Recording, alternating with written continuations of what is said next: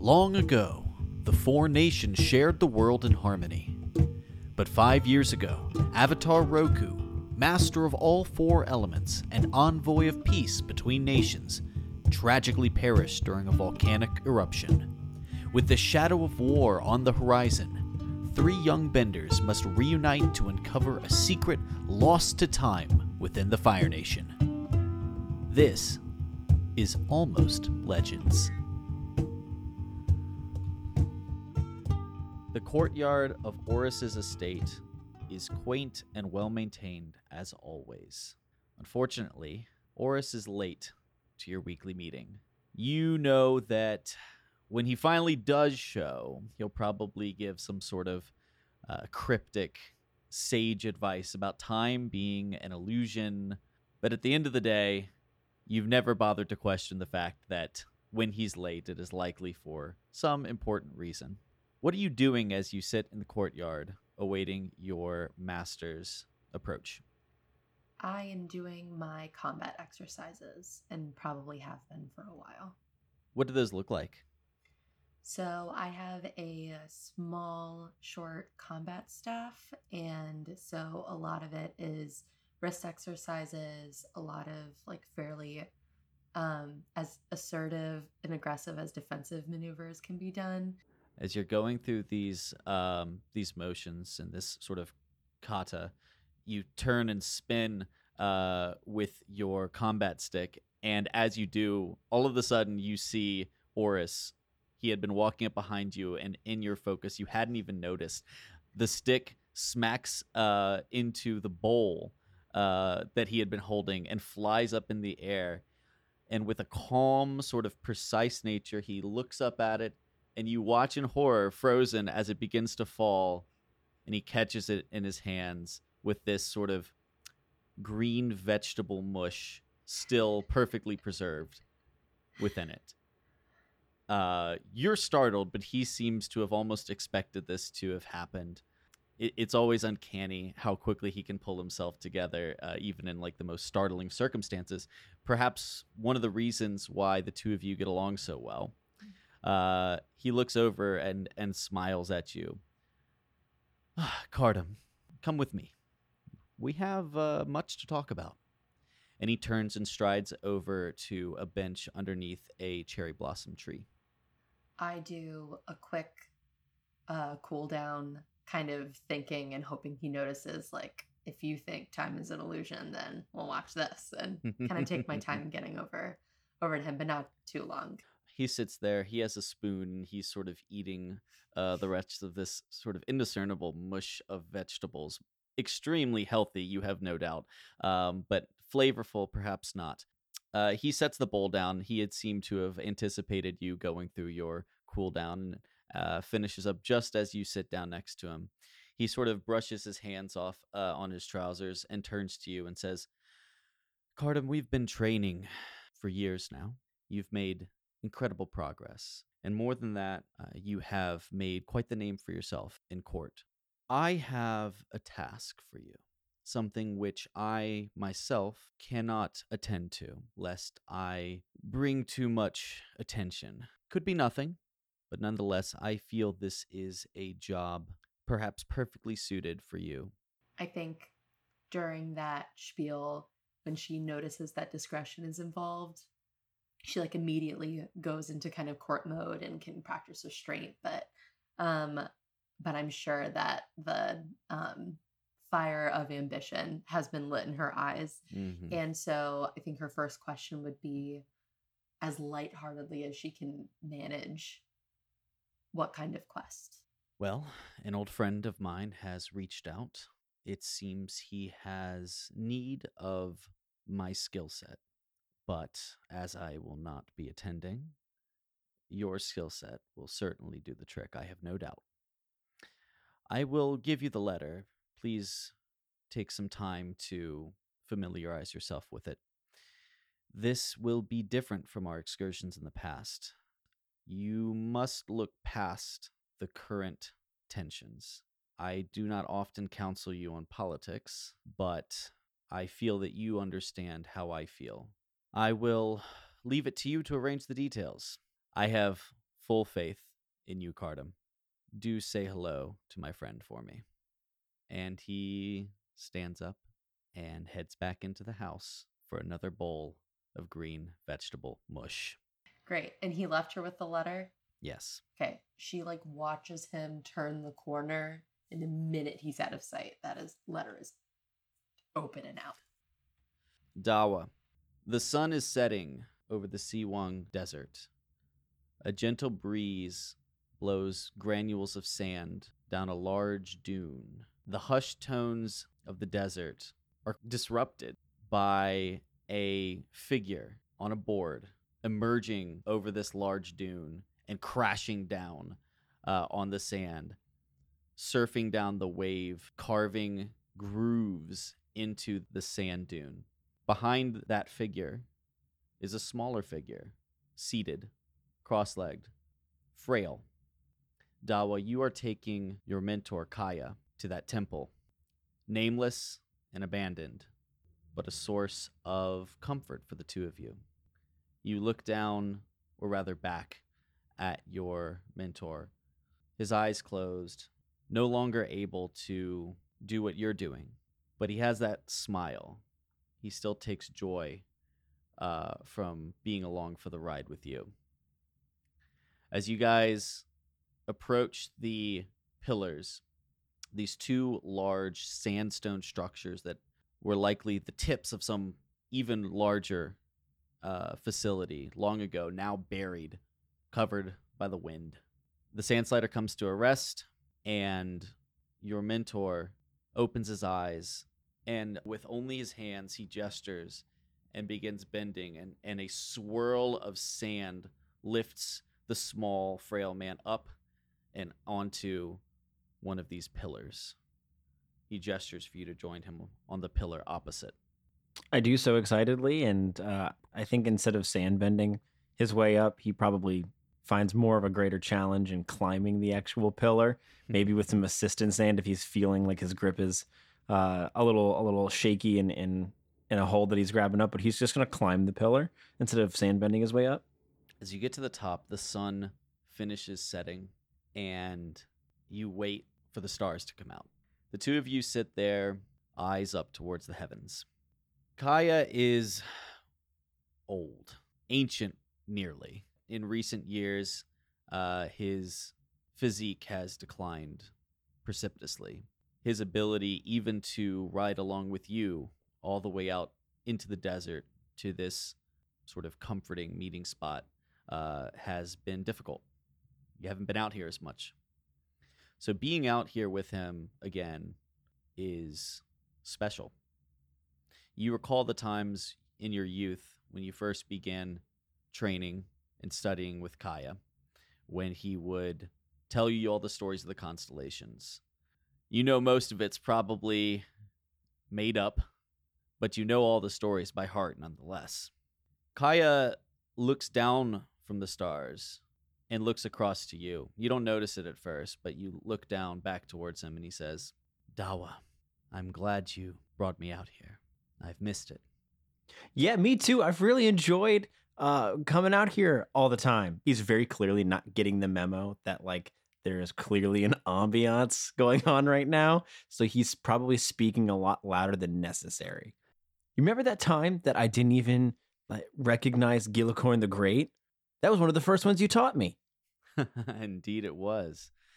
Yes, the Gillicorn the Great, the pelican dragon spirit that prowls the night sky looking for fish. You told me that I can always find it by the tip of the fish and the tip of his wing. It should always be pointing south to north. Yes, I don't know how you missed it that one time. It was a long day. Trust me, I've had plenty of those. And he kind of looks back up at the sky wistfully. But Dawa, I have a request of you. This will be the last time we come out here. Upon you saying that, Dawa's face is showing signs of confusion and sadness in that. And he knows that his master's state is declining as he's been asked to burden the load more often with things that they would usually do equally, or things that he would learn from his master. Hearing him verbalize that there are things that are going to be ceasing that are pretty routine for them is saddening to Dawa. You must have known this is only a matter of time. I've had a wonderful life, and though it comes to an end, I'm eager to be in the next. But you can't stay here. If you've absorbed all this skill and knowledge, it serves no use to languish out on the sands, not putting it to good use. I know you are impulsive, but I also know that you are a creature of comfort. Do not take this the wrong way, Dawa. So am I. But if I were to look back upon my life and consider things I would have done differently, I would not have spent so many decades meditating out on the sands. I received a letter from an old friend. He has requested, I'm certain he does not know of my condition. I think it would do you good to meet him and begin creating some wisdom of your own. Great. So when is he arriving? I think this is the part you'll like the most. You'll have to go to him. And he swirls up himself again and lowers himself down off of this pillar onto the board. And with a flick of his wrist, these sort of like almost like a swirling, like a little dust devil of sand swirls up. And as you're on the pillar, a little letter floats up to you. He goes, I think I'll close my eyes until you're ready to return. And he begins meditating or perhaps sleeping as you read the letter under the brilliant moonlight. I think he's just he catches the letter and probably doesn't open it for a couple minutes as he tries to comprehend the very big change in lifestyle. Also, the wise words that were just given to him. I was just going to sit there for a couple minutes and think about the wisdom that was provided first. And then when he finally finds the focus to kind of snap back into reality and open the letter, he'll lay back on the pillar and use kind of the glow from the moonlight up against the paper and begin to read.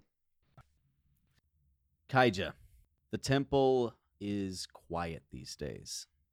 Recently, your brothers and sisters have been dispatched to foreign lands. Most have yet to return from their missions. It was always a small order, but it seems in recent years, the urgency has become clear. The times are tough and uncertain, and your order is busy. You are one of the few who has not yet been dispatched. Maybe it's weighed upon you. Only a few select apprentices and your sensei remain on this hidden temple's grounds. The other students are in the field training, but you have been summoned to the balcony overlooking the training yard. A messenger arrived this morning with a letter. He did not wear the traditional air nomad garb, but of course, none in your order do. Whispers say perhaps he belongs to another order that is called upon your sensei, but you are not one to question him. So you sit, or rather stand, silently, awaiting the attention of your master. And then he's there. You never saw him approach. You never have before. Guy just stands sort of unstartled. It's been so frequently that masters inside the temple have come up beside him that he no longer makes genuine attempts to try to spy them out before they get there, relying instead on their training, learning to hone his senses to perceive them one day. But he's also very rarely surprised whenever they simply appear beside him. He stands there quietly overlooking the training grounds and he says, Sensei, you summoned me. I did. Kaija, the time for you to leave us has arrived. Where am I going, Sensei? I have long awaited the day that I would be sent out to test my capability. You will leave this temple, and you will travel to the Fire Nation. That is far from here, Master. I will personally escort you to the borders. From there, you will travel alone, but you will not be alone once you arrive. I'm sure you heard of the messenger that arrived this morning. Rumor says they don't come from the air nomads or either of the temples. That is true. It comes from an old friend, one of a different order. You will meet others, like myself, there. Was it your presence that was requested? It was. I will be shallow, pale, a shattered comparison to having you there with your capability. Are you sure I'm up to such a task? I am not. But in truth, that matters little. You are the most capable option I have on hand, and the need is great. Kaija, I have trained you to do what I cannot, and to act in my stead when I cannot be there. This is your prime directive. I will not disappoint you, nor will I disappoint the Order. There will also be times when your loyalty to the Order's mission is tested. You will have to weigh the implications of your actions against the safety of the air nomads. I hope you will think of my teachings when you do. Our Order is sworn to protect the temples. Indeed. Keep in mind, anything that might empower another nation is something that could harm ours. He turns away from you and begins walking back into the temple. When do we leave, Master? He kind of turns, and with a very rare corner of his lips turned up into a slight smile, he says, "You left yesterday." Yes, Master. And you look down, and on the balcony, you never saw him place it there, is a letter. I pick up the letter, but I never open it.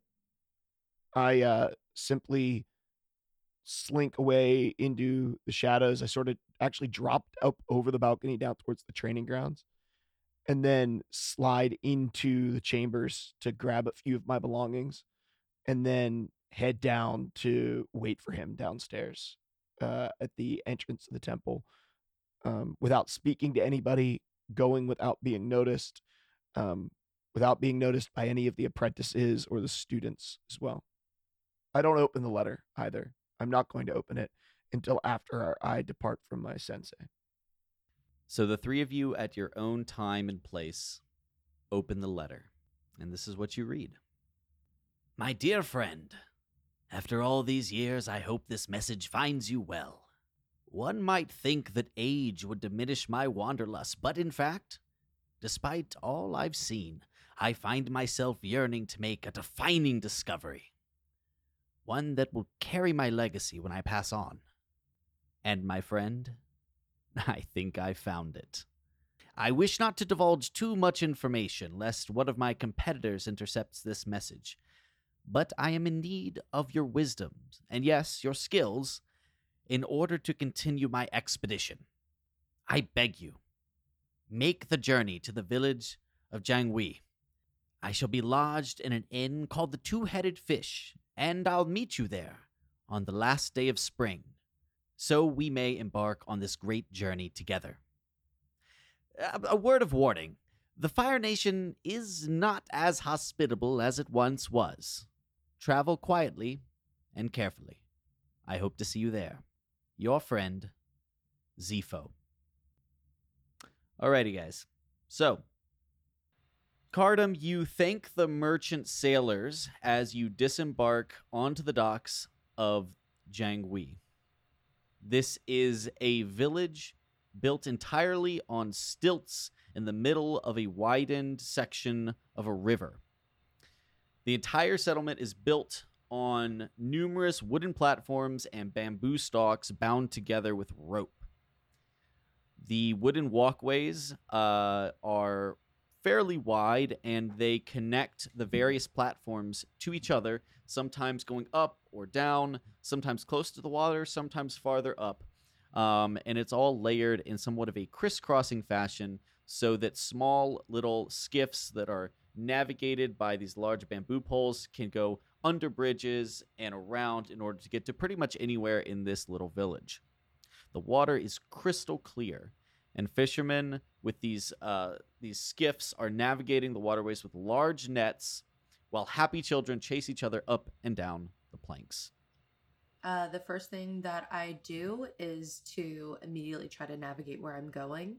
Um, so as soon as she steps off the boat and thanks the crew, she heads directly towards, pulls out maybe a map and heads beelines to try to get to where she's going, to make sure that she's on time and punctual. So, does she have a point of reference, like how to get to this two two-headed fish?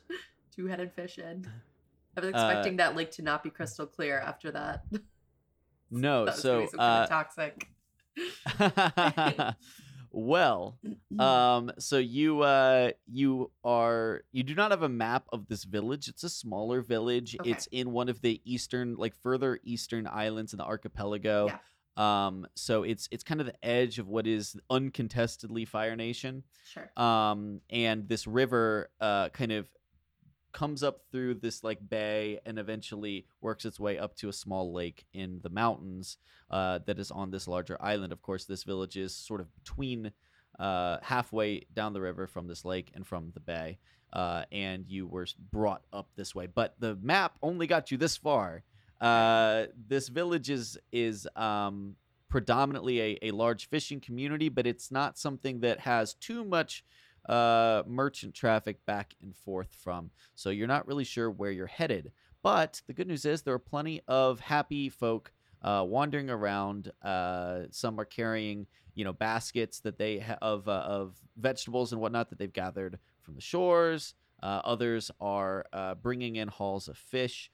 There are children running up and down, playing with balls. Every once in a while, a kid accidentally slips and falls into the water, but despite their young age, it appears they're all fairly competent swimmers. One would probably have to be here. Okay, great. I actually stop one of the kids and I lean down, pretty good with kids, and I ask them if they know where the two-headed fish inn is. Yeah, I know where the two-headed fish inn is. Great. Can I give you a copper and show me the way? Oh, a whole copper, yeah. I'll show you where everything is. Okay, so she's kind of a rare smiler too, so she encourages the kid, but gives him a little smirk and says, "You'll get the copper once I'm in the inn." And okay, well then follow me. And he sprints down the dock. okay, she's pretty tall, and she's not a sprinter in front of other adults, so she walks pretty confidently and quickly behind him.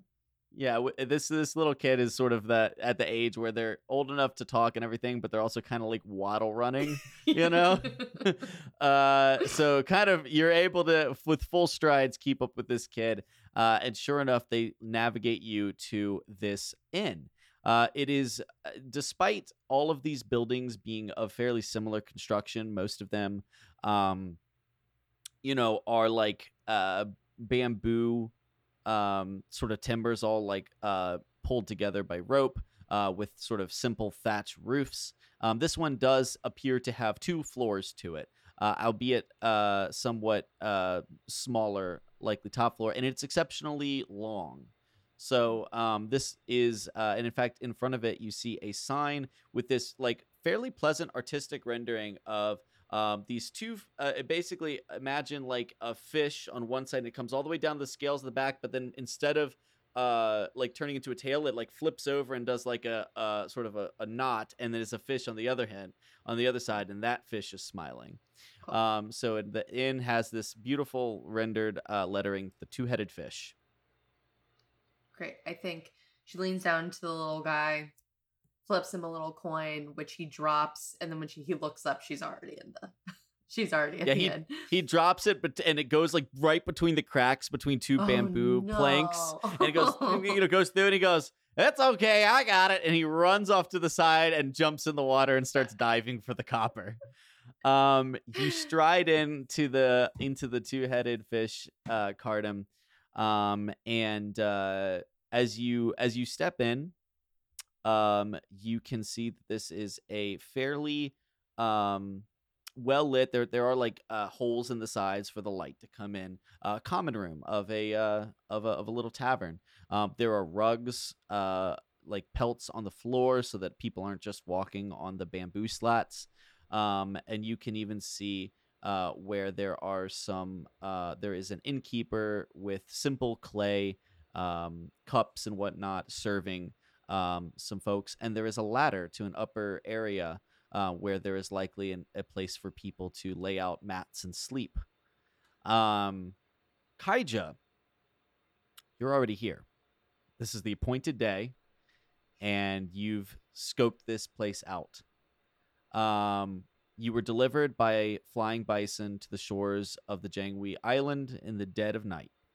From there, you made your way overland, following the river that divides this island in two, until you reached the village and secured passage from one of these skiffs out and onto the village and the network of platforms that makes it up. You're probably already in the common room, but what are you doing? If I'm already in the common room, I'm probably dressed in some sort of Fire Nation garb that I've or fisherman's garb that I've kind of taken locally from a clothesline or something.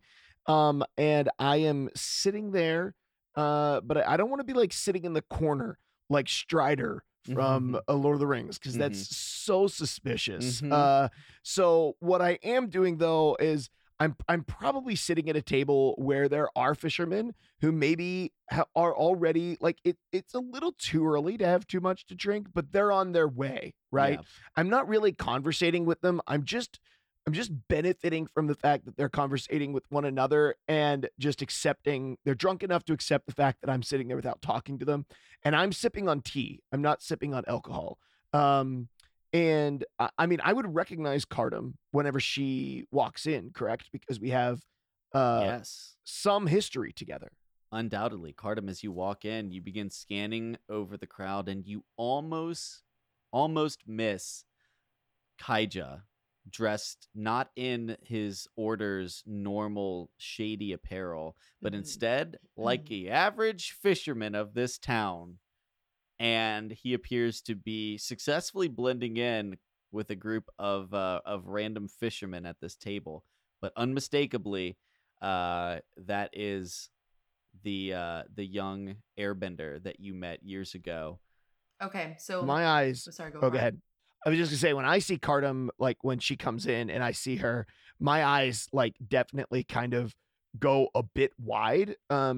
Just sort of like I know I'm meeting somebody, and I figured there's potentially more than just like me meeting this dude that my mentor knows.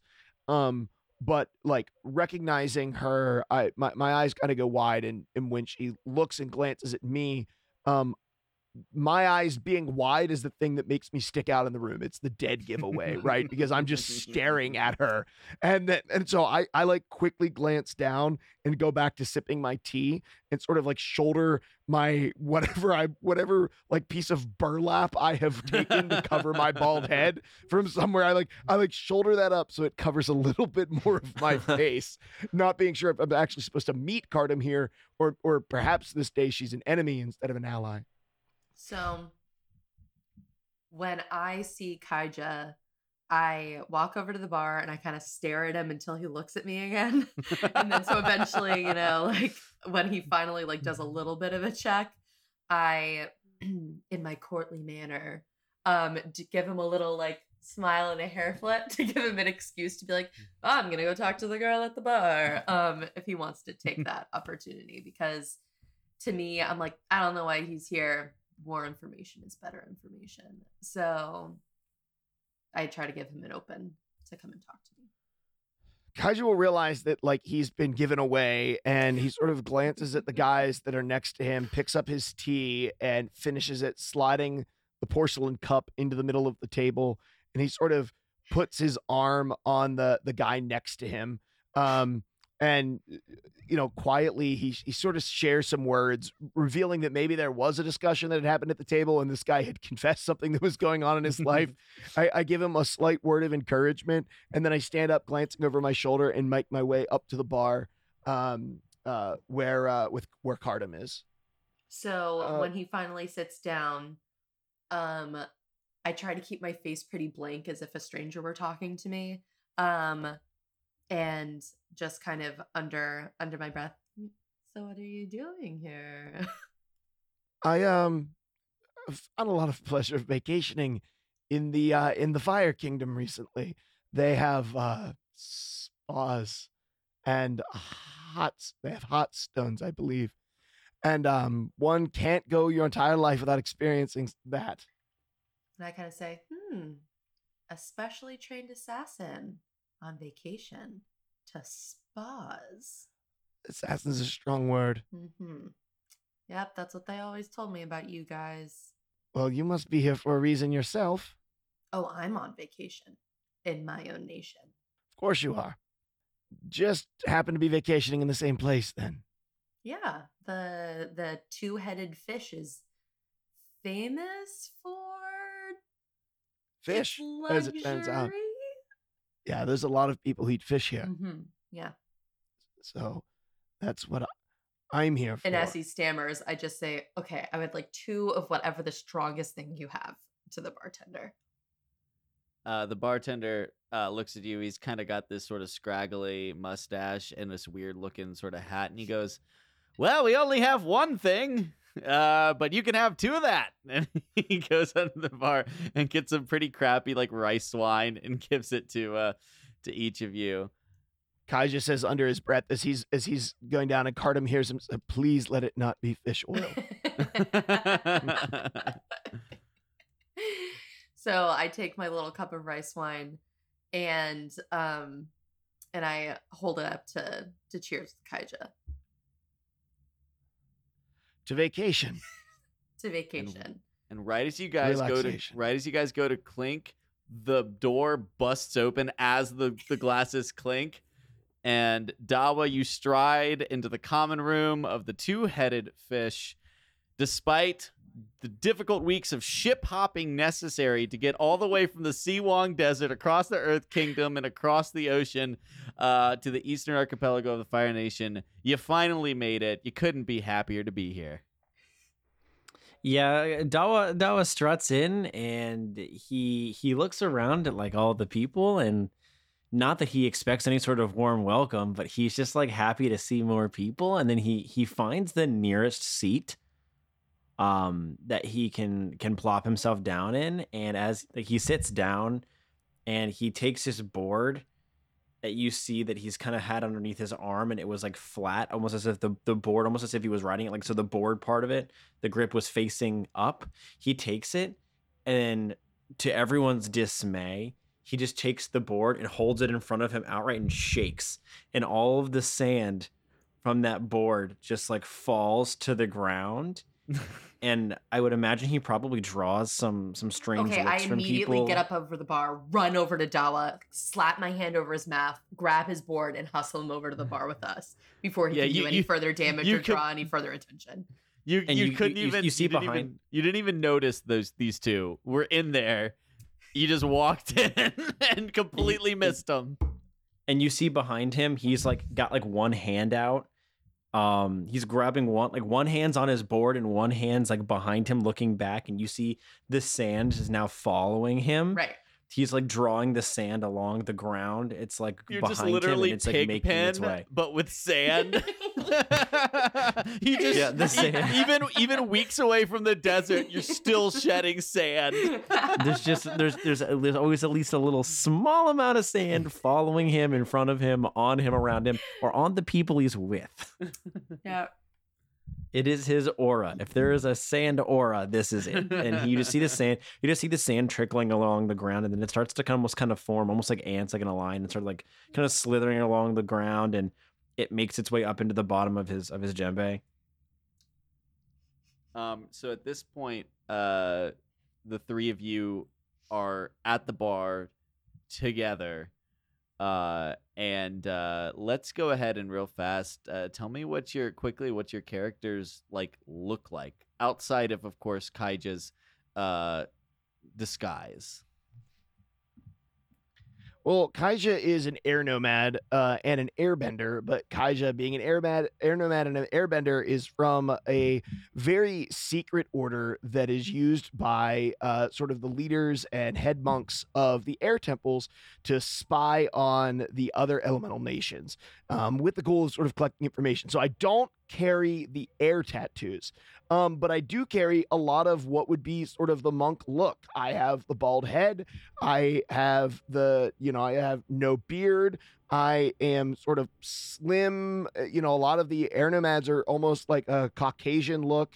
And so I have a bit of that vibe as well. And other than that, like literally right now, I am just like a white bald dude in fishing garb with a piece of burlap stationed as a hood over his head. And there's not a tremendous amount that's intentionally like remarkable or memorable about Kaija outside of the fact that he has a shaved head. Right. Cardam is dressed like just slightly upper class for what that island would be.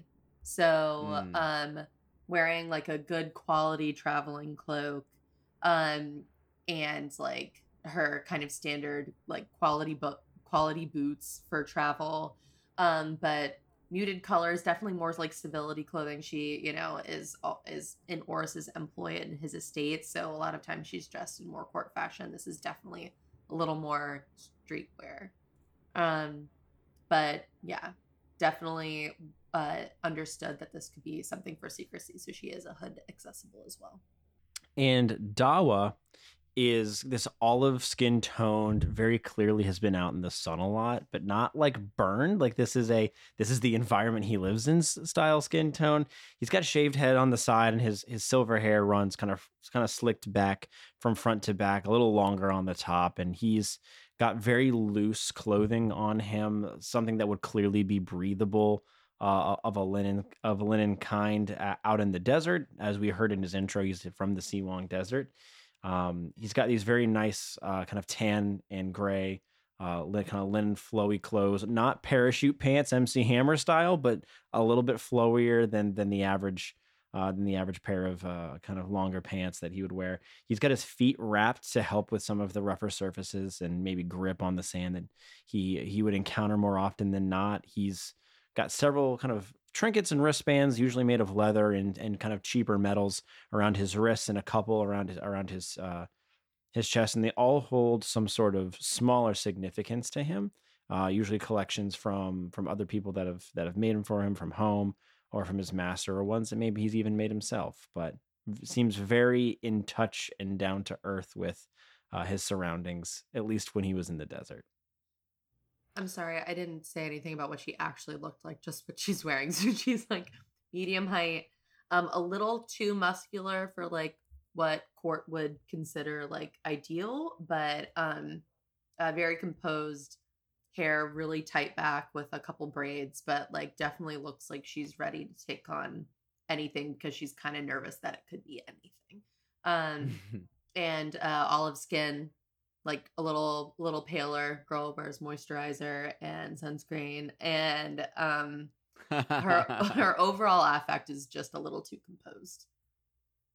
Well, the three of you guys are likely not entirely composed because you just walked into a bar thinking you were meeting an old friend of your master's, and sure enough, two of your old acquaintances, your age, also apprentices to masters who at one time were quite close to each other. And here the three of you are sitting at a bar together 5 years since the last time you saw each other. So I think I still have my hand on Dawa's mouth at this point. You still have your hand over Dawa's mouth while he's jumping up and down in excitement over seeing both of you. And your hand is still maintaining its presence over his mouth where words are not getting out, but his body language is screaming things that his mouth cannot. Dawa, I see you also vacation from the desert to the small fishing village on this side of the Fire Nation. He tries to like remove the he looks at Cardam and he like tries to like remove the hand. Does she allow him to? She does, but like gently and like doing like shushing motions with her own hands, like okay, but keep it down.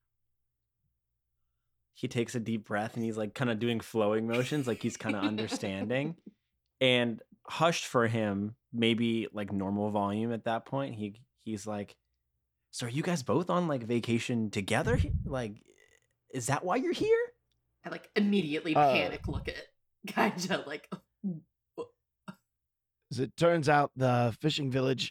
This is the top of the tourist season here, and it just so happens that the three of us, decided to vacation all at the same time because I love fish. Oh no, man! I'm not here on vacation. I'm here on something. I'm here on something completely different. What? And then she starts mimicking the flowing motions he was making earlier, like chill mode. Now you're getting it. Yeah, like it's so good to see you. I'm glad we're back in the flow, man. Okay, Dawa, why are you here?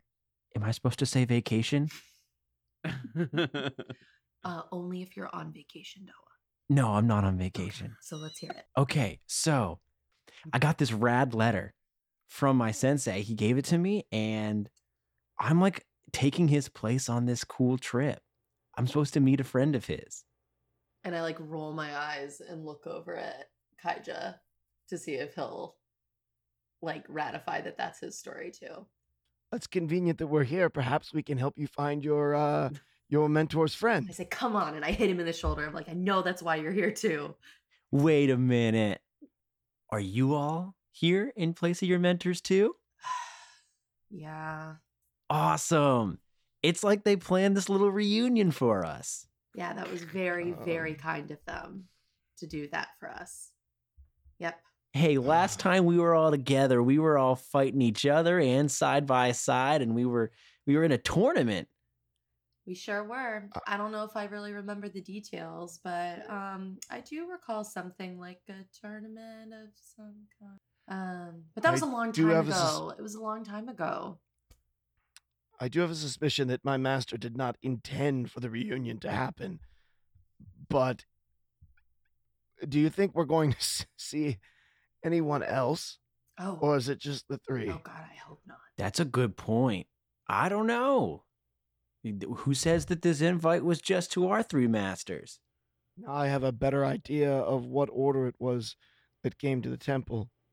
Yes, it could have gone to any number of different members across the kingdoms. No, you don't think. Dawa wants to turn around and look at the bar and scan and see if he recognizes anybody vaguely else from that day, or his recollection of the last time that we were all together. You can do like a notice check. So we'll do our first roll here, guys. Oh my gosh. So Heyo, we're gonna use the notice skill. Celebration. Yeah. So we're gonna do a what's called a overcome action. So I'm gonna set a difficulty, and then we're going to have Dawa roll. Again, just for the rules to remind the listeners, we have 4 what's called fudge dice. So they will have 2 blanks, 2 pluses, and 2 minuses on each of them. They're D6s. But entirely made of fudge. Right. All and fudge. We eat them as we go. Anyone that comes up a minus, 6. I eat. I swallow it, whether it's real fudge or not. Your doctor's not going to be pleased, man. So we neither will my bowels. And the negative bonus is the indigestion. So you'll roll those fudge dice, and you'll have pluses or minuses, and then you'll also have a modifier that goes with it. So in this case, Dawa, do you have any skills in notice? Do you have any bonuses in notice? I do not. Okay, so it's a +0. So you'll need to roll your dice. I'm going to set the difficulty at a 3, and this would be for you to scan the bar and try to notice anything in the surroundings that you might recognize. So I got a 3, a 4, and a 6. So I have a +1. Yeah. So if somebody was rolling regular D6, a 1 and a 2 would be a minus. Would be right. A 3 and a 4 would be a flat, and a 5 and a 6 would be a plus. So Gibby, next time, just don't give me the numbers. Just give me pluses or minuses. I got a +1. There it is. That way we don't confuse our listeners. So a +1. So with your 0 base, it's just still a 1. So you look around the bar, and not only do you not see anyone you don't recognize, pretty much everybody in here seems pretty boring. So you turn back to your compatriots, and you did not see anybody that you might recognize. So you're pretty sure it's just the 3 of you. I think it's just us 3 guys. I don't see anybody else that I recognize that looks like about our age, or someone not involved in deep conversation. Phew. Like a local. As long as she's eyebrows not here, then I'm fine. Do I know who Carm's talking about? I think so. The bad one from our fight who knocked me out. The bad egg. The bad egg. The bad egg. That is now her name. I've decided she's a girl. Sorry, I did not discuss that with the group. That's called shared world building. Part of what what threw me off, but cool. I'm about it. That's called shared world building. She's part of the bad egg order. Just assumed the butthead was a guy. Yeah, because you guys recall when you all first met, your master sort of brought you to something of like a convening of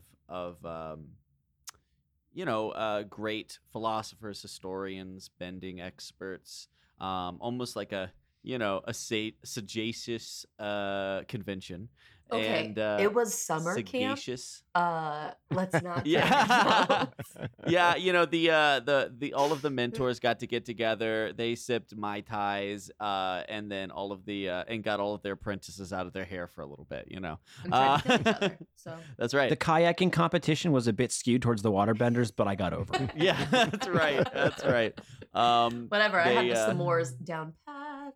That's right. You guys had some sick s'mores, and then competed in a apprentice fight club that maybe you shouldn't have done.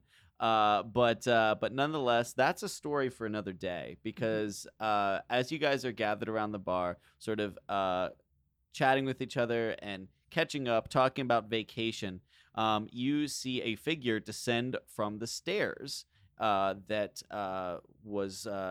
leads up to that sleeping area up top. It's an older gentleman, medium height. He's got a sort of loose maroon Haori jacket over like a simple tunic and trousers. He's got this wild head of white hair, kind of spiky, but a decently well-groomed white goatee and simple circular glasses. He has a sort of like a traveler's satchel around, like slung over, and though his face is wrinkled as he walks by and into the area. You can see that despite his age, his gold eyes are sharp as a tack, and he's got this sort of nice smelling. He doesn't have like old man stink. He smells nicely of like mint and cedar. The guy deodorizes, Thank God. He doesn't smell of old man, Old Spice. That's right. He scans the inn. But in doing so, he passes the 3 of you over as if looking for something or somebody else. He grabs a cup from the bar and then moves down to sit at a table and pulls a book out and starts reading. Occasionally, his eyes sort of glance up and look at the door, and then he goes back down to reading. I think that might be who you're here to meet with, Dawa. What makes you say that's who we're supposed to meet with? He says we intentionally. Well, he's the only one here who doesn't look like a fisherman. Or smell like one. Or smell like one. He did smell pretty nice, didn't he? And he's of an appropriate age to be friends with your master. Should I go talk to him? Sure. I'll come with you for moral support. And I go too, but in my head, can I know his name before sitting down? I have like a high contacts. Can I roll for that? Well, if it's the person you're looking for, the letter was signed Zepho. Okay. So that that you're looking for someone named Zepho.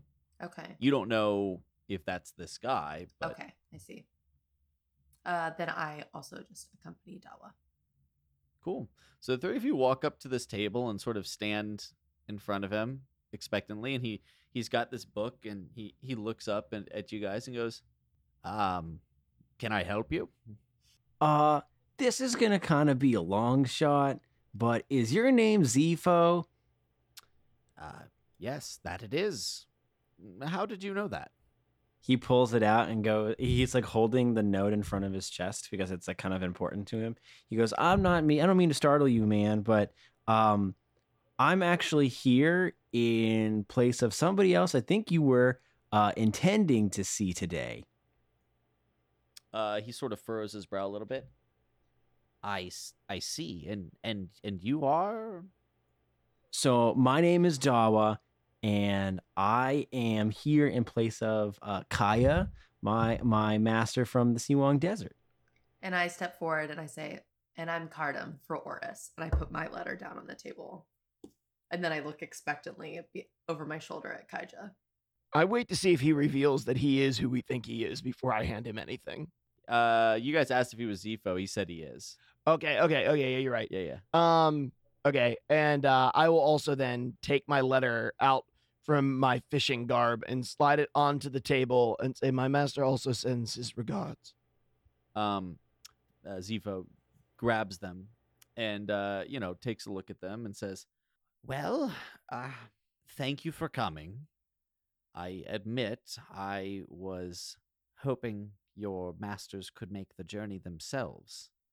I hope you don't take offense, but it was their wisdom and skills I was hoping to summon.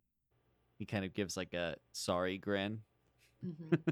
Big no worries, man. I understand. It's I know sometimes old friends want to see old friends and they don't expect to see their apprentices, but I promise you, Kaya's done a really good job training me. I mean, we spent like gotta be 5-6 hours at least, like a week doing training. I mean, we've tried.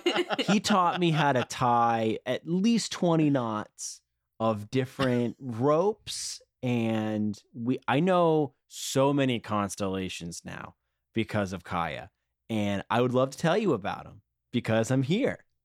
Well, that's lovely, young man. I'm certain we can really get into it. I know some of the constellations myself. I would be interested to exchange notes. And kind of looks over at Cardum. So and she takes a deep breath and like kind of prepares herself for getting the same thing Damo gets. So Oris, unable to attend then. Did he say why? Oris believes that I am capable of giving you all of the navigation expertise of the Fire Nation that he would have been able to offer. And in addition, his estate has been, and she's like clearly like a little shaken because she's never had her capabilities like questioned before because she's been Oris's right-hand gal for so long. And give me your resume. Yeah, so like she's clearly trying to prattle off her resume and is a little flustered and then sits down and says, I can do anything you need. Well, I'm certain we will find something for you to do. And he turns over to Kaija and looks at the note again, and he goes, so Makoto then also unable to attend? Unfortunately, as you can imagine, my master has many responsibilities, and my order is stretched rather thin at the moment. Most of us find ourselves in the field these days rather than at home. But I can promise you, I have spent many years under the training of wise senseis, including my master, and I will be able to perform and bring honor to both my master and my order. What is it that you have for us? I think all of us serve as able representatives of our individual masters. Well, the three of you have me convinced. The reason you all are here, we have discovered a fascinating temple. It's been lost for many years. We are interested in uncovering the history behind it and seeing what sort of secrets it may have contained within. If you are ready, we can get on the road. Will we be accompanied by anyone else? Oh, no, just the, well, I suppose just the four of us. Oh, I'm sorry you went 0 for 3 on the people you were expecting to see, my man. He goes, yes, it is a bit disappointing. And you see him kind of like looking up, like past you guys a little bit, as if expecting, or keeping an eye out for somebody else.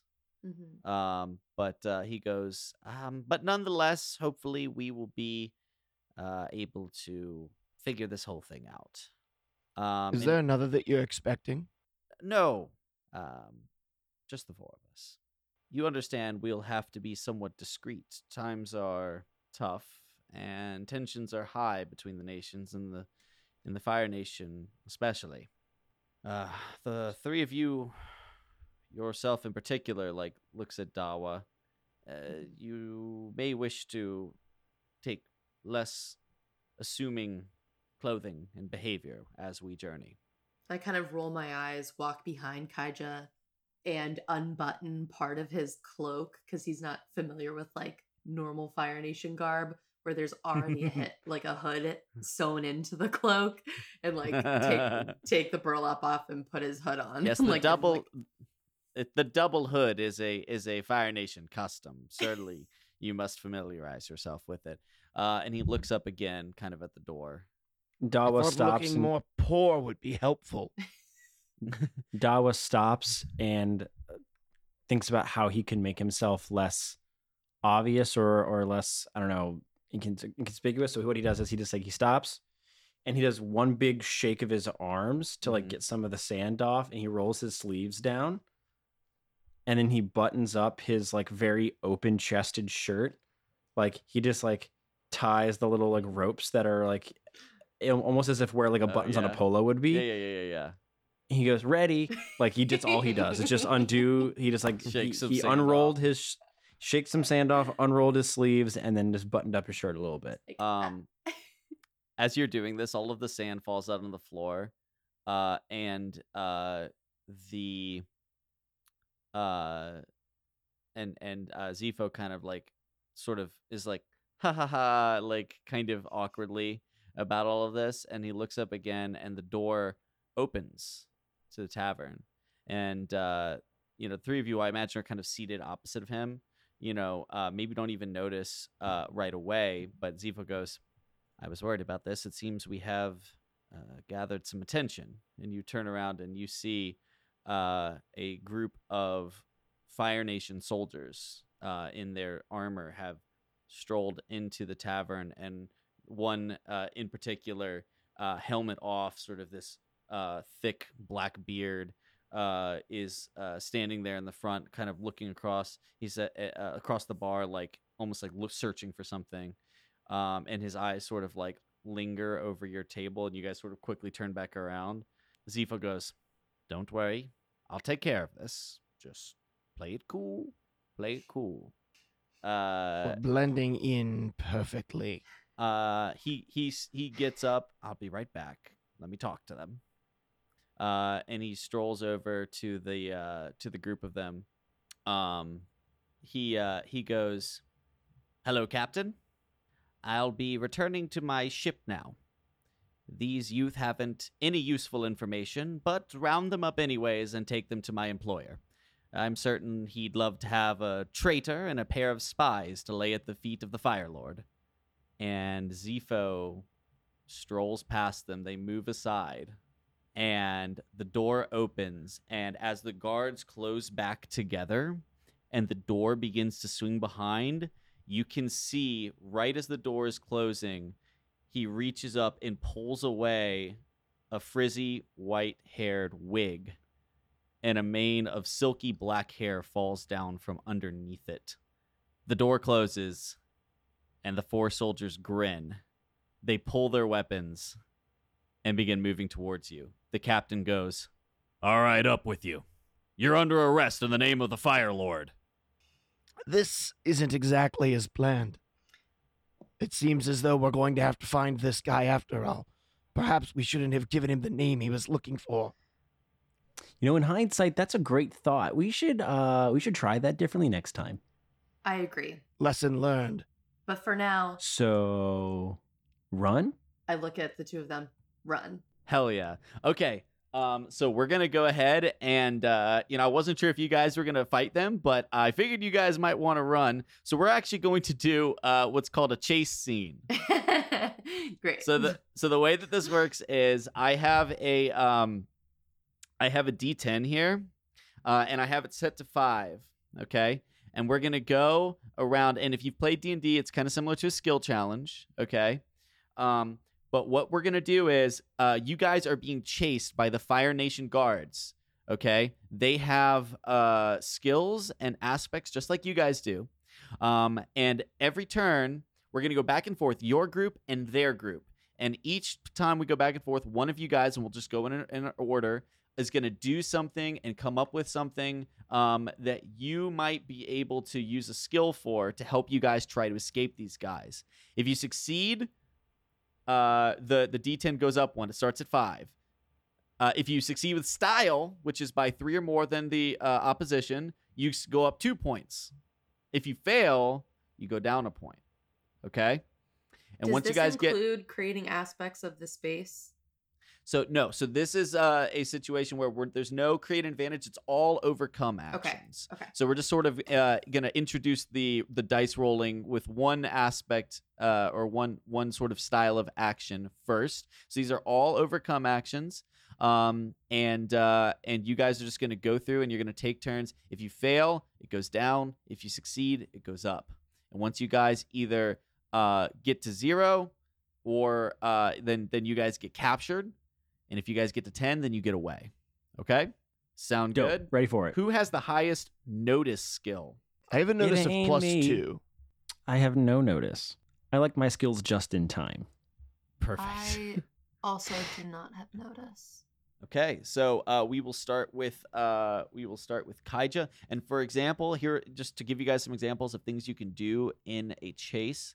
So you get to narrate the action and like what you guys are doing to move past things. So for instance, if there's a vehicle you jump on and try to escape, that might be drive. If there's a foot chase, that could just be a pure sprint, and outrunning them, it could be athletics. You could deceive them to sort of fake out your opponent, make them think you ducked down the wrong alley, things like that. You could even use fight and say that you want to like trip them up as you run past them, or physique to knock down obstacles in their way. So you can think of like anything along those lines, and we will do it. The only rule is once you guys have used one, you can't use it again. So once you guys have used fight, you can't use fight again until the end of the chase scene. Okay? So I want to make it seem as though I'm going to move at them in order to kind of give them a second of pause and sort of size up the situation. But what I want to do is I want to fall underneath the closest table between us and them. You know how when you like really athletic people that aren't me in real life can sort of from their backs spring up onto their feet? Yeah. Called a So I kip want up. to I want to get under the table and put my feet on the bottom of the table, and I want to hip up but use air bending to push myself a little bit very quietly, and I want to flip the table into them really that's hard to try to give us a couple of seconds to get upstairs and sort of out of the area. And I'd like to try to use athletics to do it. Yes, totally makes sense. Absolutely. Oh, okay. So you're gonna use athletics. These guys are going to let's see. I have an option in the chase. I can either just set a passive ability, but this is definitely like being contested, I think, by them. And so these guys are going to use their athletics to contest you. Okay. Are they trying to get out? They're of just the going to try way to dive. of Yeah, the they're table? just trying to dive out of the way of this table. So we're both going to roll our fudge dice. I think because I'm using air bending in this scenario and I want to really invoke that feeling, I'm going to invoke my high concept airbending ninja with one of my 2 fate chips. So I'm going to spend a fate chip to get a +2 to this roll.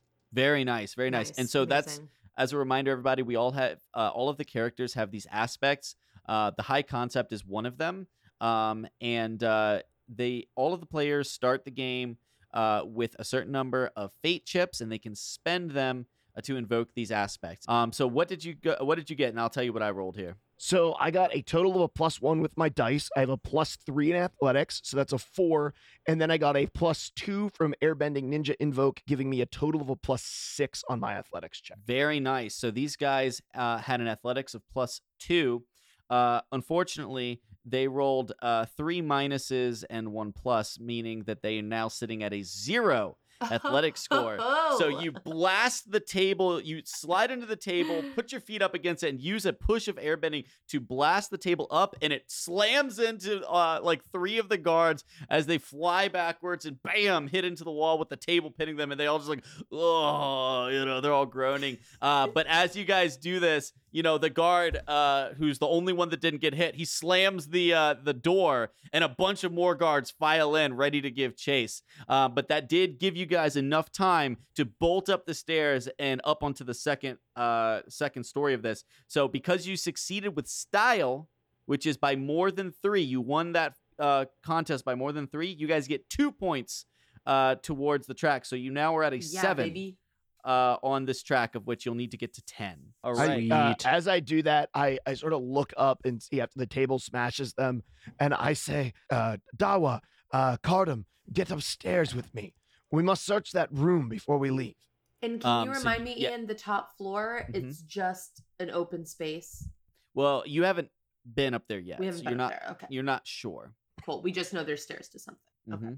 So you guys, hustle up the stairs. You begin looking around. You can see that this is indeed basically like a empty flat floor where folks can come in, lay down a map, but it's not like individual rooms.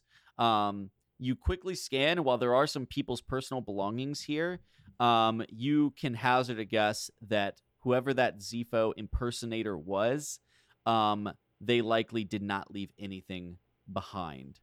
However, it is now the Fire Nation guards' turn to go. They have the same rules, except when they succeed, you guys lose presence on the tracker. So they are going to, as they're chasing you guys, the Fire Nation captain is going to turn to his guys that are coming in and says, "Raise the alarm! Don't let any of them escape unnoticed." And they're going to do a notice check to have this patrol of guardsmen that are outside spread out and start looking for you. So we are going to do a notice contest. So I'm going to have one of you guys do, let's say stealth. And since Kaija's already gone this round, actually, no, you know what? Since Kaija went, Kaija can defend it. Okay, cool. And this doesn't get rid of my ability to use stealth in the future. No. For an attack, correct? This is just a defense. Yep, just a defense. Yeah, Kaija will go ahead and roll to try to defend against. And I'm going to use one of my DM fate chips that's going to invoke one of the aspects of the Fire Nation guards, which is around every corner. So that is one of their aspects. There are Fire Nation guards everywhere. So that will give them a +2 to this roll. I have my total. I rolled a 0 on my dice, but stealth is my greatest skill, so I have a +4 total because I have a 4 in stealth. Okay. These guys got 2 flats and 2 pluses. So that gives them a total of, they have a notice of 2, so that gives them 2 + 2, and then they got the bonus from invoking their aspects. They have a 6. So they succeed. They do not succeed with style, but they fanned out around the village and are all sort of on guard and looking for you guys. So they are going to bump your tracker down by 1. So you guys are back down to a 6. So back to you guys. Who has the highest, let's call it, athletics between Cardam and Dawa? I have +2. I have +1. Okay, Cardam, you're up next. Okay.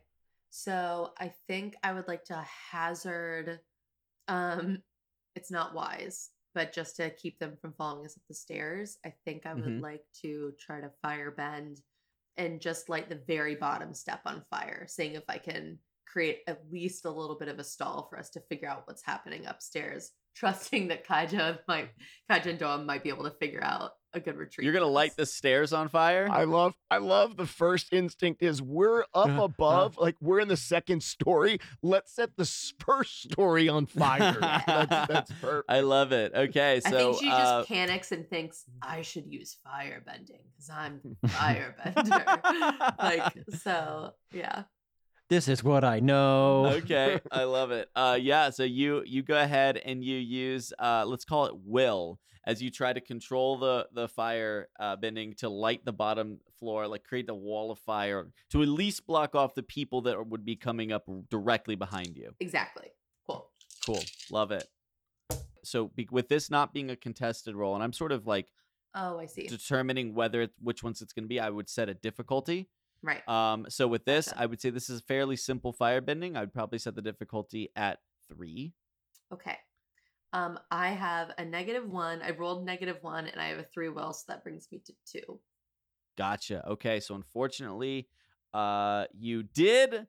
I'm gonna say that you did successfully firebend, but unfortunately, as you sort of blast this back, one of the guards he steps up and he redirects the fire over to the side. And while the stairs are not alight, the rest of the bar is. And so we're going to give that a little bit of a boost. So the way that this can work is I can sort of decide if I think that would, with a failure, that would either slow you guys down 1 or it would grant a boost to the guards. I'm going to give that a boost to the guards. So on the next roll, the guards get a +2. Okay. Because now everybody is keenly aware that stuff's going down in the two-headed fish. So that comes back over to the guards. They are basically going to charge up the stairs and try to tackle you guys before you can go out the window. So that's going to be a fight check. And Cardum, because it was your turn last, you're the one that can contest this if you'd like. Can you test what exactly? Can you clarify? It's going to be a fight roll, a fight contest, because they charge up the stairs, and they're all just hustling up there, and they're just like diving at you, just form tackle football, trying to bring you guys down. In fact, with their helmets and the armor, they do sort of look like football players, and they all sort of dive at you guys. So you'll need to use representing the group's best effort to defend against this. Go ahead and contest with a fight roll. And of course, at this point, if you want to invoke anything that you think is relevant, you do that before you roll. Now, normally, to our audience, we would do this where the players could decide after they roll if they want to basically retcon it by spending one of their fate chips. But just to keep things moving and keep the narrative like high stakes, we've decided that if you want to do a aspect, you need to call it before you roll, so the dice feel more like meaningful. Right. I don't think I have something to invoke that would be relevant. So I think I'm just gonna straight up use it. Okay. That is a -3. Oof. And you said it's fight? Yeah. So -1 total. I have -1 total. Ouch, Kibibbles. They didn't roll great either. Even with their boost, they actually had a -2 from their not as a total, but from their fudge dice, they had -2, so that evens out. So they had a 2. Okay. So with a 2 and a -1, they do succeed with style. So they bring you guys right back down to where you were before. Okay. So where you started. So back up to Dawa. You're up. I would like to. So who is currently tackled? Yeah, I'd say all of you guys are basically like got knocked down, and you're not like grappled per se. They're not holding you guys down, but like you're all like sort of on the floor, like wrestling, as the flames are licking up through the bamboo, the slats in the bamboo floor. So I think I would like to, assuming we're kind of like in the doorway of like this, at the top of the stairs of like this like second floor, I'd like to kind of get my momentum and kick off the wall. Mm-hmm. And attempt to give a really big shove to the pile of guards off of the balcony of the upper floor using physique. I would say that that's not a balcony, but there is a window. So you absolutely could, as they're all sort of grouped up, comedically chasing you guys, you could try to like turn and like push them and domino them out the window. Yeah, like use their maybe like as they're running into they're Sure, running to like kind of sure, grapple love us, it. use their own momentum against them, and Yeah, like you're like standing in front of the window and then you just duck down and they dive out. They dive out the window trying to tackle Right. you. Yeah, go ahead. Roll. You know what? Honestly, that's tricky. I feel like do you want to like you could use deceive or you could use physique for this, whichever you'd prefer. no physique. Okay, so you're gonna try to out maneuver them and end up pushing them out the window. Okay, so they'll contest that with their physique, which isn't great. Do you want to invoke anything? No. Okay. Very Scooby Doo. Yes. Mhm. They have a So total of a -1. we're more than happy with that. I have a +3 to physique, and I rolled 2. Nice. So Okay. 5. Succeed with Yes. style. Very nice. That Awesome. puts you guys back up to 6 on your progress counter. You Amazing. you shove them out the window. Foom, foom, foom, foom, foom, but they all dive out, and you hear splash, splash, splash as they land in the water underneath. And you hear the one guy, I can't swim, and they all start,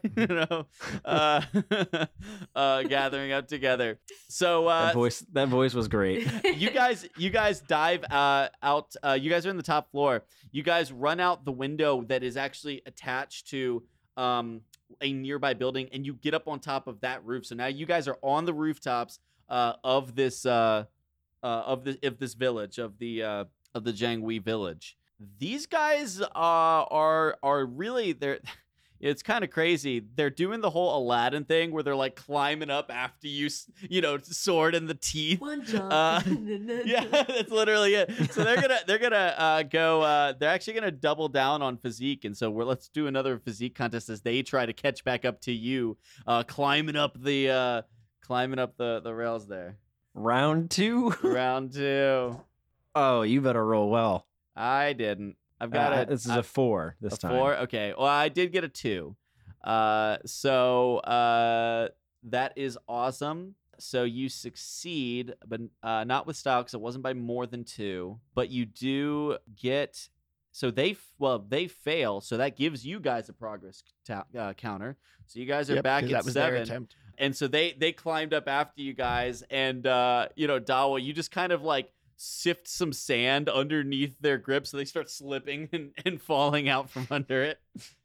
The itsy bitsy spider crawled up the water spout. And one of them kind of does. They get to the very top, and then like you kind of push them back, and they slip, and they do the whole falling from Nakatomi Plaza thing.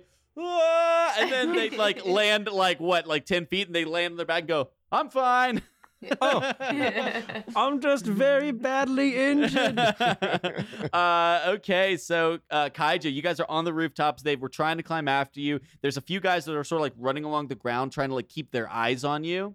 What do you do? I would like to. Is it nighttime right now? No, it's the day. It's the middle of the day. It's the middle Probably of even the like day. morning-ish. How far away are we from the? Okay, here's my question: how far away are we from the bar that we set on fire? And You does guys it are look on the like do- most people have gotten out of it? You guys are on the roof next to it, and you do see the bartender is like making sure people get out. So you're pretty sure everybody got out of there okay. The fishermen, pretty much dipped as soon as the guards showed up. So a sudden influx of air into Yes. an already burning fire can Yes. create a pretty bad situation. And the sides of this place are built by bamboo. Yes. So my thought is to use airbending again, but in conjunction with the deceive skill to create a distraction by sending a gust of wind precision into the building to cause basically an explosion out the other side of fire. Oh, that's sick. Out the side that we didn't go. So it looks like Cardam is still in there, firebending and blowing crap up and Dope. losing control of the flames and shooting holes through the side of the bar. So people will be thinking that we're coming out. Some of the guards will be thinking we're coming out that side where she blows a hole in the side. But really, I'm just sending a beam of wind through the bamboo, picking up fire, creating combustion, and then blowing up the wall on the other side. Heck yes. I'm gonna make this this is a contest, or not a contest, but a challenge. So I'm gonna give this a 4 difficulty. Oh, is this going to be a will check probably? No, it's deceive. Oh, deceive. Yeah, Yeah, that's yeah. true. The question is, I don't want to fail this, so I'm going to use my other fate chip because it's so cool and could be so catastrophic if it fails. Yeah. And I'm gonna invoke Airbending Ninja again because I'm using my airbending in this Perfect. scenario. Easy. I was just looking. I don't think I have anywhere that I can use any of my stunts at this point. But I can use this. So I'm gonna roll my fate dice at an obstacle of 4. I have 2 pluses and a minus, giving me a +1. My deceive is a +3. So that's a 4 plus 2 from my airbending ninja. Didn't need the invoke. Got the 6. So there we go. Got a success, causing explosion out the side of the bar. Go science! Yeah. You see this like air blast go out of from Kaija. It blows through the one window and out the other side, a huge explosion and surge of flame, and some of the guards that were just climbing out of the water on that side get blown backwards and back into the water. I still can't swim. And you guys begin bolting the other direction. You hear guards now at minimum going, tend to the fire, don't let it spread. And you can see that most of them are still like chasing after it, being like, at this point, maybe even more worried about the well-being of the village than hunting you guys down. You guys are at a 8 now. You just need 2 more points to finish your escape from the Fire Nation guards. I believe that is going to be the guards. I'm just going to give them a very basic, like, they're just going to try to notice you guys. Investigate. Yeah, so they're going to just do an investigate to try to find you guys despite the distraction. And I'm going to set the difficulty actually pretty high because I think realistically, like, that distraction was, like, pretty good. So I'm going to give that a 5 that they have to pass, and they only have a 1 to investigate. Awesome. So of course they completely botched the roll. So they actually they literally are, yeah. I want to knock that guy into the water a third time and bend fire. And so they fail, so you guys get 1 more on the track. You just need a single another point. Cardum, you're back up. You guys are leaping rooftop to rooftop as you see most of the guards have filtered away, and you're getting closer and closer to the edge of the village. Of course, you're still in the middle of a giant river. Okay, so I think that I navigate down from the rooftop and knock on a door. Is that possible? Oh, yeah, sure. Cool. That's what I would like to do. Knock on a door? Yeah. With what intent? The intent is to see if I can convince someone to let us inside to hide. Okay, well, so then in that case... Is that rolling rapport? Yeah, so you bang on a door. Mm-hmm. You bang on a door, boom, boom, boom, boom, boom, and you see a woman sort of come to the door and like look out the little side window. What do you say to try to convince her to let you in? I say, please, my 2 friends, they're very sick. Can we come inside? There's a fire next door. She goes, oh, is that what it's all about? Yes, come in, dear, come in. And she opens the door, and you guys quickly slip in and close the door right as a group of guards start running past. But they turn their head, so you're going to need to make that rapport check to see if you can get in and have the woman close the door in time for you to get... the difficulty is only a 2. Okay, I rolled a 5. I have a 2 on the go. dice. She lets you in, and then as the guards come tromping down, she just quickly closes the door, and you guys like backs against the wall, staying away from the window. You see the one guard sort of slow down, and he kind of looks in the window, and then he turns and keeps running. Dara dramatically falls to the floor. At this point, all of the attention has been brought to the fire, so you guys can make your excuses and slip back out of this lady's house. But realistically, nobody. You guys have escaped, and putting up your cloaks and stuff. You guys know that they, for the moment, have not been able to locate you, and they've directed their efforts towards stopping the fire from spreading. I quickly turn to these guys as soon as the woman sort of leaves the room, and I turn my attention to Cardam and Dawa, and I say, all of our masters sent us here to meet that man, and the Fire Nation knew about it, which means they probably have him. Do you think perhaps they captured him here, and they have him aboard a ship, something local? Or was this all a trap to begin with? If it was a trap to begin with, why would he wear a wig? Couldn't he just be there himself, have set the trap in order to capture our masters? There's no reason to deceive us about who he is if the actual individual that we were going to meet wasn't on our side to begin with. Well, I know that guy wasn't on our side.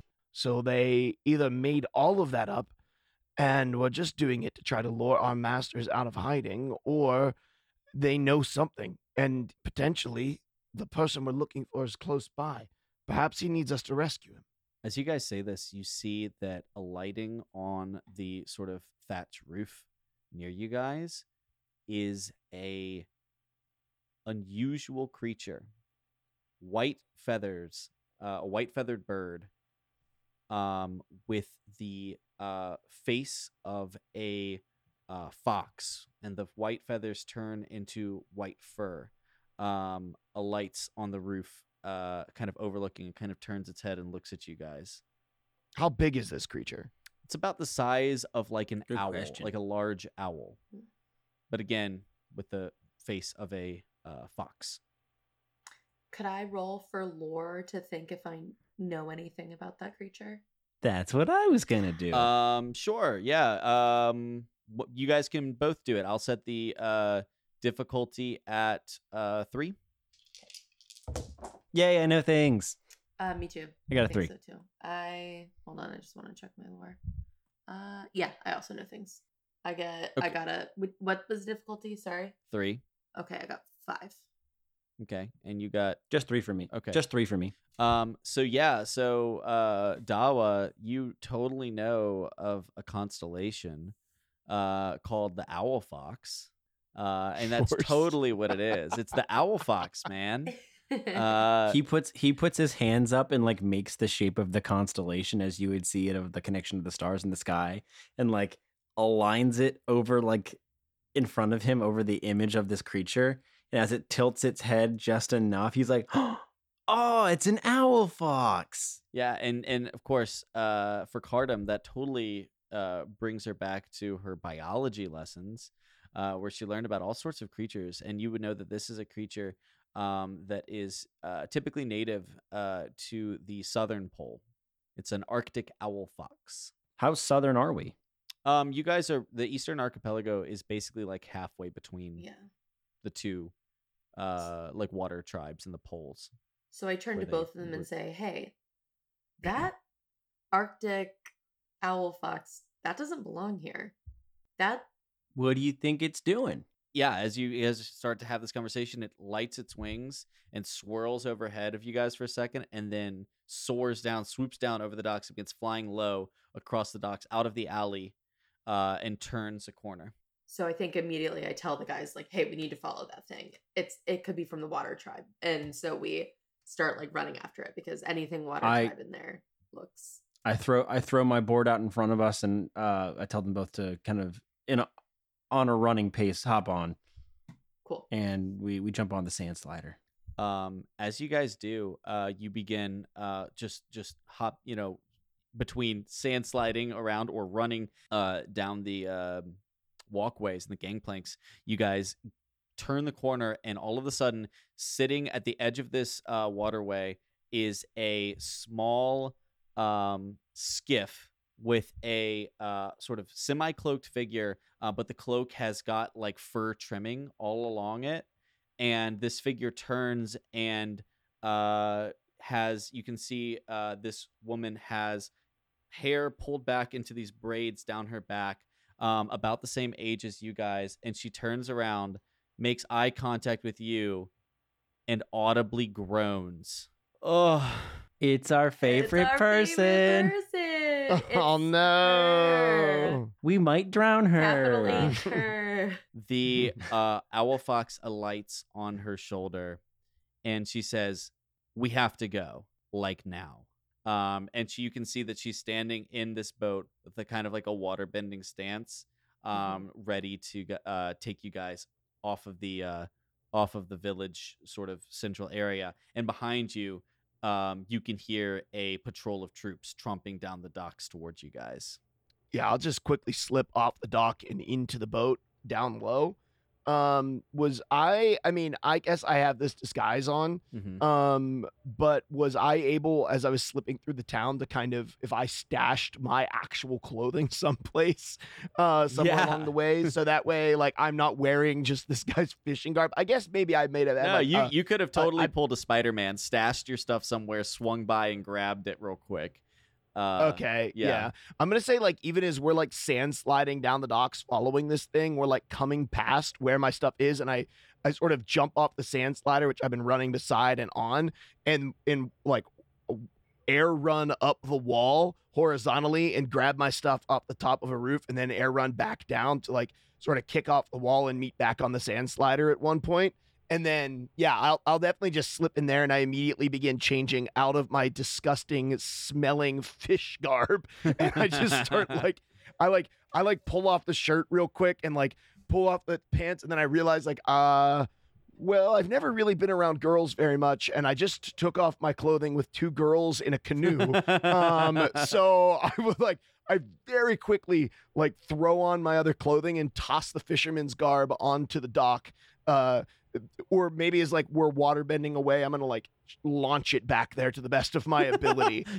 Maybe failing pretty epically, it lands in the water. You use your airbending to blast the smelly fish clothing over, and right as some guards around the corner, the splats in their face. You know, oh God! I just foul peasant clothing, and they start throwing it down. Get me pictures of that airbender. We burnt down this poor town's bar. The last thing I want to do is also steal some bloke's clothes in the end of it. You can see this waterbending woman immediately, kind of as you guys file in, begins spinning her arm behind it, and almost like a propeller, the water begins surging behind this skiff, this stolen like fisherman skiff, and abandoning the pole to steer it. You guys begin foom, foom, foom, almost like an airboat, like jetting down, and you guys duck underneath one of these plankways and are away. As you can see, some of these Fire Nation guards run up and they get to the shore, and they kind of like look out with their hands into the sun, and they lose track of you guys as you skip across the water. As you do, she turns back to you guys, still doing this water bending, and says, "All right, time for reintroductions. I'm Mapuka, and we've got to go find Zepho." Thanks for listening to this episode of Almost Legends. If you enjoyed this episode, please consider supporting the show over at Patreon at patreon.com/Camp Legend Network. Patrons get exclusive access to some behind-the-scenes and post-show conversation between the four of us here in this season of Almost Legends. If you enjoy the community and the show, please consider joining us over in our Discord server. You can find links to both Patreon and Discord in the description of this episode.